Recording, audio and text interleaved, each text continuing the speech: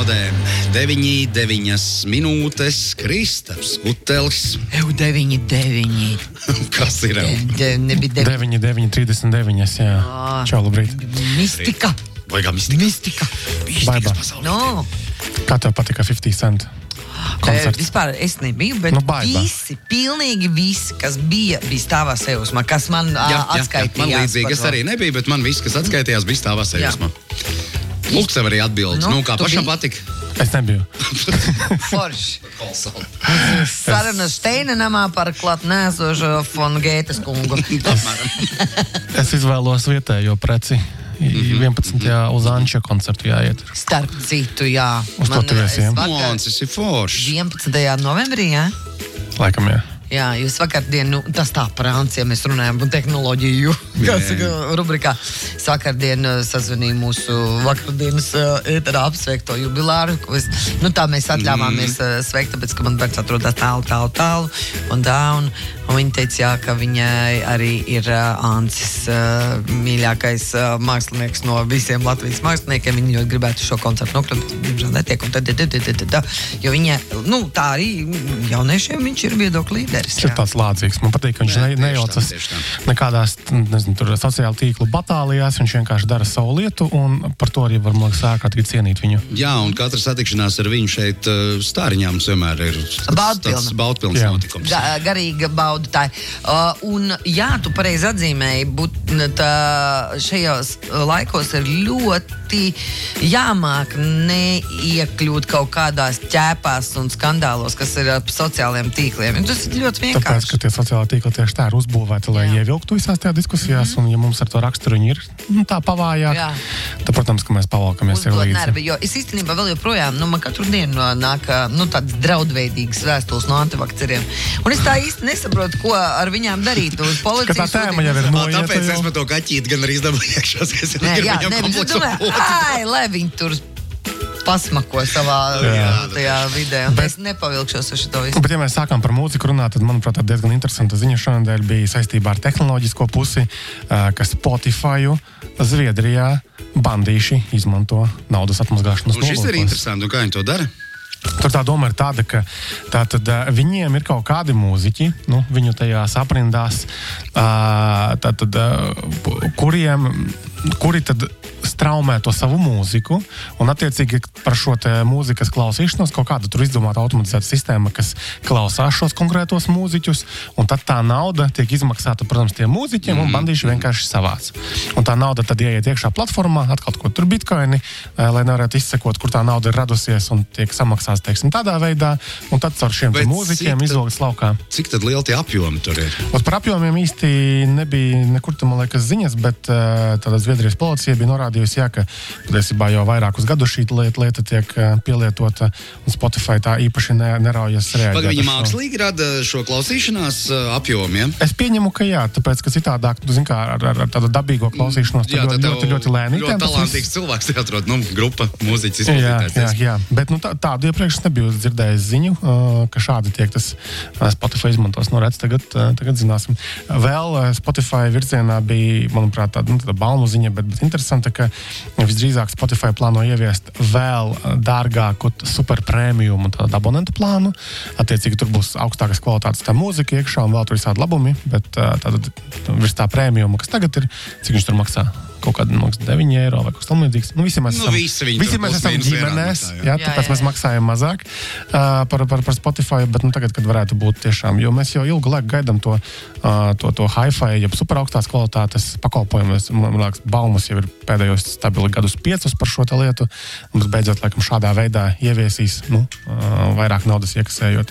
Diezgan, man liekas, interesanta lieta. Vēl par naudu runājot, jūs gan esat piefiksējuši, kaut kur lasījuši, ka tātad Apple, iPhone'os noklusētais meklētājs, ir Google palielam. Un tas nav tāpat vien.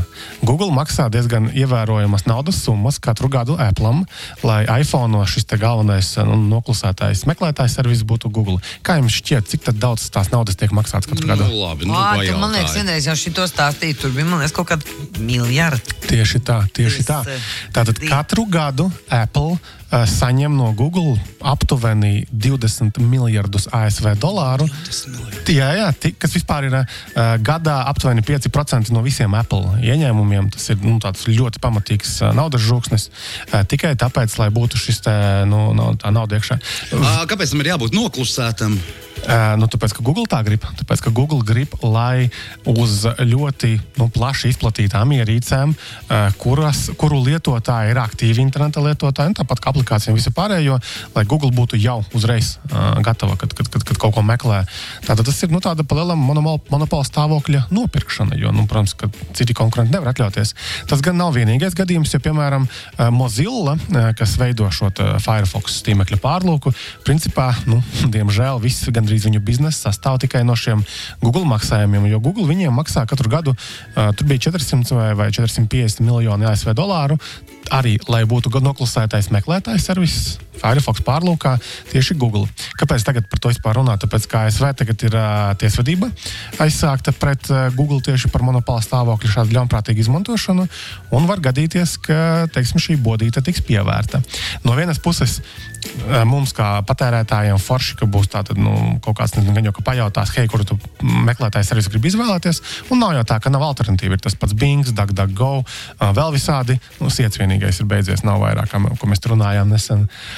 Bet no otras puses, tas nostādīs diezgan tādā drūmā situācijā to pašu Mozilla, kur palielam bez Google grūti būs izvilkt. Viņi gan pēdējos gados mēģina kaut kā novirzīties prom no šīs atkarības no Google, bet 400 miljoni gadā ir 400 miljoni gadā. Labi, bet mums kā patērētājiem taču galvenais ir, lai mēs meklētājā ierakstīto atslēgas vārdu, ar šī vārda palīdzību tiktu līdz tam rezultātam. Iespējas ātrāk, veiksmīgāk, mums pielāgotāk, ne? Jā, protams, Google objektīvi raugoties arī ir labākais, spējīgākais meklētājs servis, bet tā kā viss šis te meklēšanas trafiks, ja visi šie lietotāji un meklētāji tiek nopirkti un dodas pie Google, tad tiem citiem konkurentiem nav iespējas uztrenēt savējos. Redzīt, kā Microsoftam liekas, ka Microsoft arī baigie malači daudz naudas un vispārējais, bet Bings netiek līdzi. Un arī paši Microsoft ir atzinuši, ka ja visu to trafiku nopērk Google, tad mums īsti nav fizisku iespēju, kā uzlabot mūsējo meklētāju servisu. Labi, Krista, bet tad, kad tu sēdi mājās un gribi atrast savu tuvāko, piemēram, frizētavu, tu kādreiz Bingu izmanto? Nekad. Tieši tā, mēs esam pieraduši pie tā, ka Google ir visur kā noklusētais meklētājs servis, un tikai kaut kādos atsevišķos gadījumos tur testa pēc kaut ko pameklēju. Un, protams, ka ir ērti, bet tas nav īsti korekti pret šo te konkurenci veselīgo.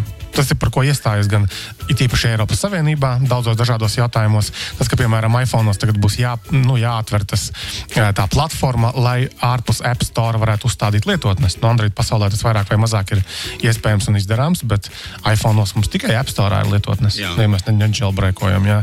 Tā kā tagad runa ir par to, ka tas būtu jāatver šī iespēja. Kas Apple gadījumā, protams, ir tāds interesants redzēt, kā viņi to izspēlēs un apspēlēs. Ko tu saki par to, ka Elons Musks atkal ir saņēmis pārmetums par lietotni X?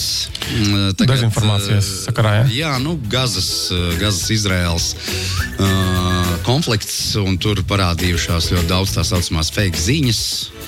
Fake ziņas tur vienmēr ir bijušas daudz. Tikai... Jā, bet šajā gadījumā, saprot, tas var ietekmēt kaut kādu sabiedrisko domu, un droši vien tās ir par to, vai ne? Viss jau ietekmē sabiedrisko domu, vairāk vai mazāk. Bet vai ir jāuzrauga šādi populāri servisi? Tas, ko Musks ir samazinājis, teiksim, savā valdījuma laikā šajā X-ā, jeb Twitterī, ir tas, ka ir aizvākti daudzi mehānismi, kas kontrolēja un samazināja šo dezinformāciju. Droši vien tāpēc jau viņam arī pārmet. Protams, es domāju, ka tur ar to pārmetumiem nebeigsies viss, ka tur visdrīzāk būs kaut kādas tiesas prāvas un vispārējais, un lai tiesājas, viņš tomēr ir pieredzis pie tās lietas, un tā kā šeit Musks neko jaunu nedara. Viņš ir tāds savdabīgs ar savdabīgiem viedokļiem, un noteikti sabiedrības daļa piekrīt viņa viedoklim, tāpēc, lai tiesu zālēs risina šos te jautājumus. Vakar bija, man liekas, ziņa tieši arī, ka arī Facebookam, /metai, Eiropas Savienībā tika uzdots, ka tev ir jāizvāc šī dezinformācija tīklā, platformā 24 stundu laikā, respektīvi, kur tev ir diennakts, un tev jābūt aizvāktam kaut kādām šitām lietām, respektīvi, uzliek par pienākumu platformām ar šo te rīkoties. Protams, ka tas ir ārkārtīgi grūti, jo tev ir jāuzbūvē kaut kādas automatizētas sistēmas, kas to dara, un kā es arī, pēdējās dienās redzu, ka mums no kursora jaunumi automātiski publicējas mūsu Facebook lapā, Facebookā, un es redzu, ka ik pa laikam arvien biežāk automātiski tiek noņemtas kaut kādas ziņas. Un nav īsti skaidrs, kāpēc. Pareizāk sakot, visdrīzāk ir kaut kādi filtri. Piemēram, mums tur bija nosaukums ziņā vārds likvidēt.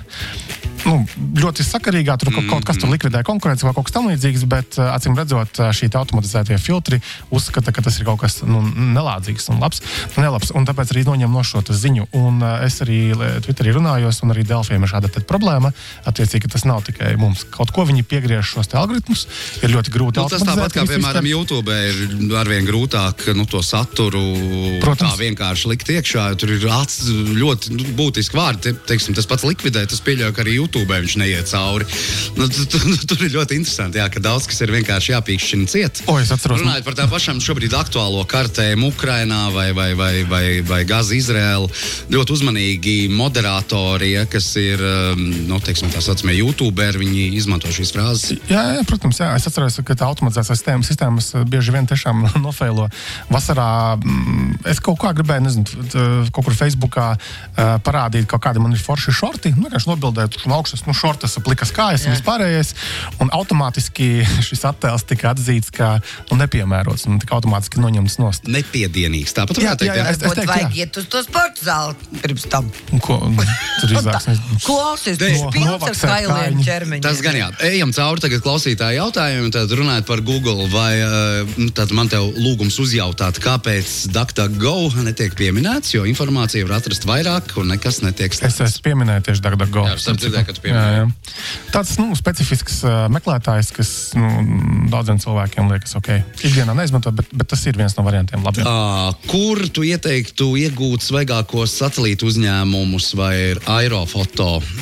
Kadastrs.lv ir krietni svaigāks, kvalitatīvāks attēls salīdzinot ar iPhone noklusējuma maps. Šo gan es nezinu. Tā ir specifiska lieta salīdzinoši. Tā. Lasīju par ķibelēm ar iPhone, kad slēdzoties ārā un tad ieslēdzoties, kas tur īsti notiek. Es redzēju virsrakstu, bet es nespēju papētīt, bija kaut kas tiešām tur... Tas pa jaunajiem? Vai vispār? Es nepiefiksēju vēl. Tas droši vien saistīts ar kaut kādiem atjauninājumiem arī. Iespējams, jā. Parasti jau tādu salabo ātri. Ja var salabot, tad salabo. Kādu dronu ar kameru ieteiktu pieaugušam iesācējam šajā jomā budžets 700 eiro? Iesākumā es ieteiktu iziet apmācības tajā. Jo tur jādabū licencēm. Ja civilās aviācijas aģentūra CAA laikam bija vienkārši izpētiet. Ziniet to, ka Latvijā tāpat vienkārši lidināt dronus apkārt vairs nevar, kā to varēja darīt pirms 5 gadiem. Mums ir nācis arī uz radio pārstāvis runāt. Izpētiet, kādas tev tās tiesības jādabū, un varbūt tas atsitīs vēlmi pēc tā drona un vienkārši nenopirksi kaut ko tev, tur ķibelēs kaut kādās ievilks. Bet, ja atbildot pēc būtības, DJI droni ir joprojām vissaprotamākie, vispieejamākie un vissakarīgākie. Tur tikai modeli piemeklējam pēc tām vajadzībām, pēc budžeta, kas mums ir atvēlēts. DJI joprojām ir sakarīgi droni. Un uz atvadām Andris ar savu repliku, droši vien atbild uz klausītāju jautājumu, tad aktuālāko karti var apskatīt LVM Geo kartes un viņu aplikācijām. Tas par to aerosatelītu uzņēmumu. Jā. Krista, paldies! Tas kā laiks aizskrēja. Līdz nākamajai ceturtdienai. Tā.